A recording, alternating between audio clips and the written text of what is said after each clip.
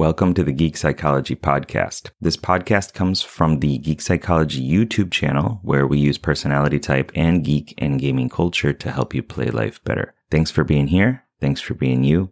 And I hope you enjoy the show. For you feelers out there, what video game can you play to increase your ability to do introverted thinking and extroverted thinking? So how can you improve your thinking function through playing games? Coming up.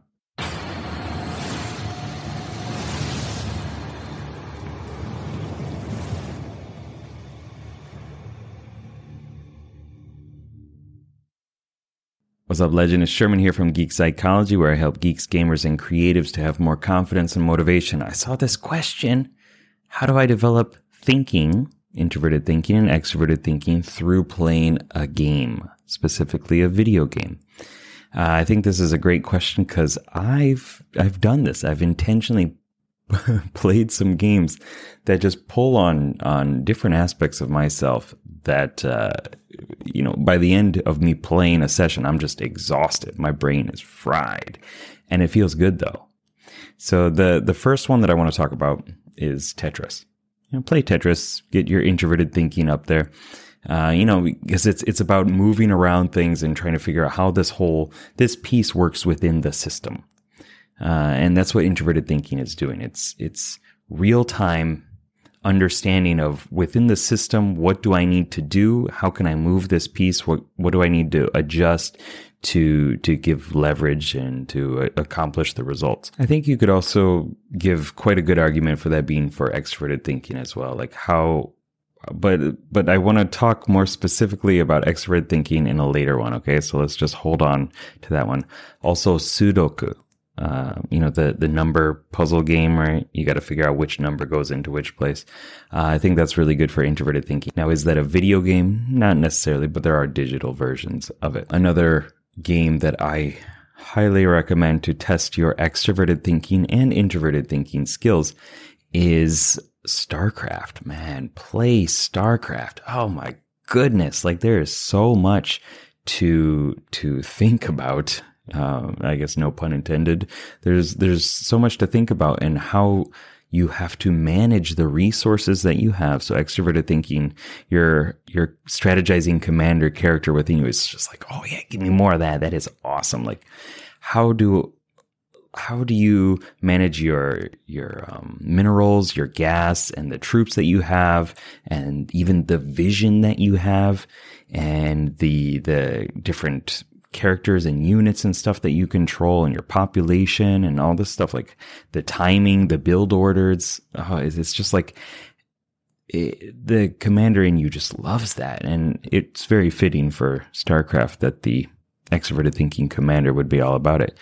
That game I was pretty good at it. I think I got up to, I don't know, diamond or something. It's not amazing. I understand that, but good enough, right? And I didn't play professional, or what was that? I didn't play ranked too often, but that's okay. I felt like I could handle my own, but it was extremely exhausting in a lot of ways. I could play and I would just lose track of time, which is awesome in terms of just being so focused on it. And by the end of it, I would feel like I got a mental workout, which was kind of one of my reasons for telling myself it's okay to play more. Cause I was like, this is training my brain. Whether you agree with that or not, that's your own thing. For introverted thinking, I think it would be more of a tactical, if you're playing League of Legends or something like that.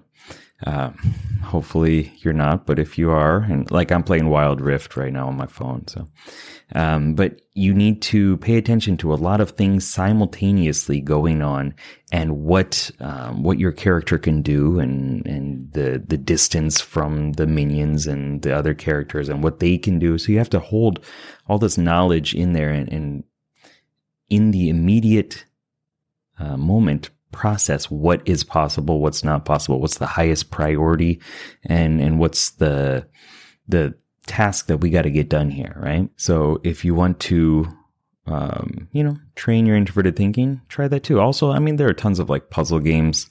What are my boys playing? The what is that called? So another game that you can play for your TI, for your introverted thinking, the analyzing adept aspect character of yourself is The Witness. I haven't played it. I have seen it played. It's just not for me. But it's quite the puzzle game. And, you gotta learn how to complete certain puzzles, which is going to be, that like style, that approach is going to be used for different puzzles throughout the game later.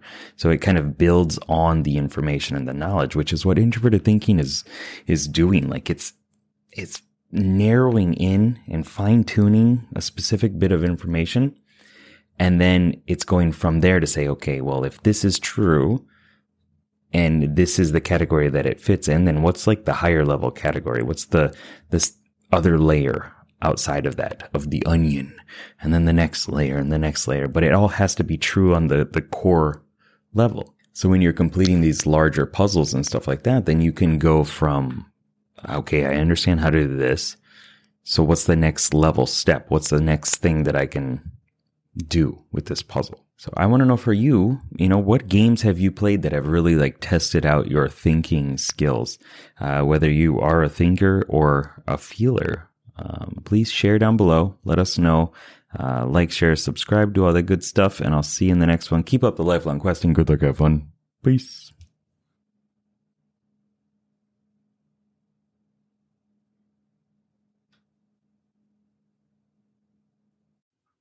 Thanks for listening, and I hope you got something out of it.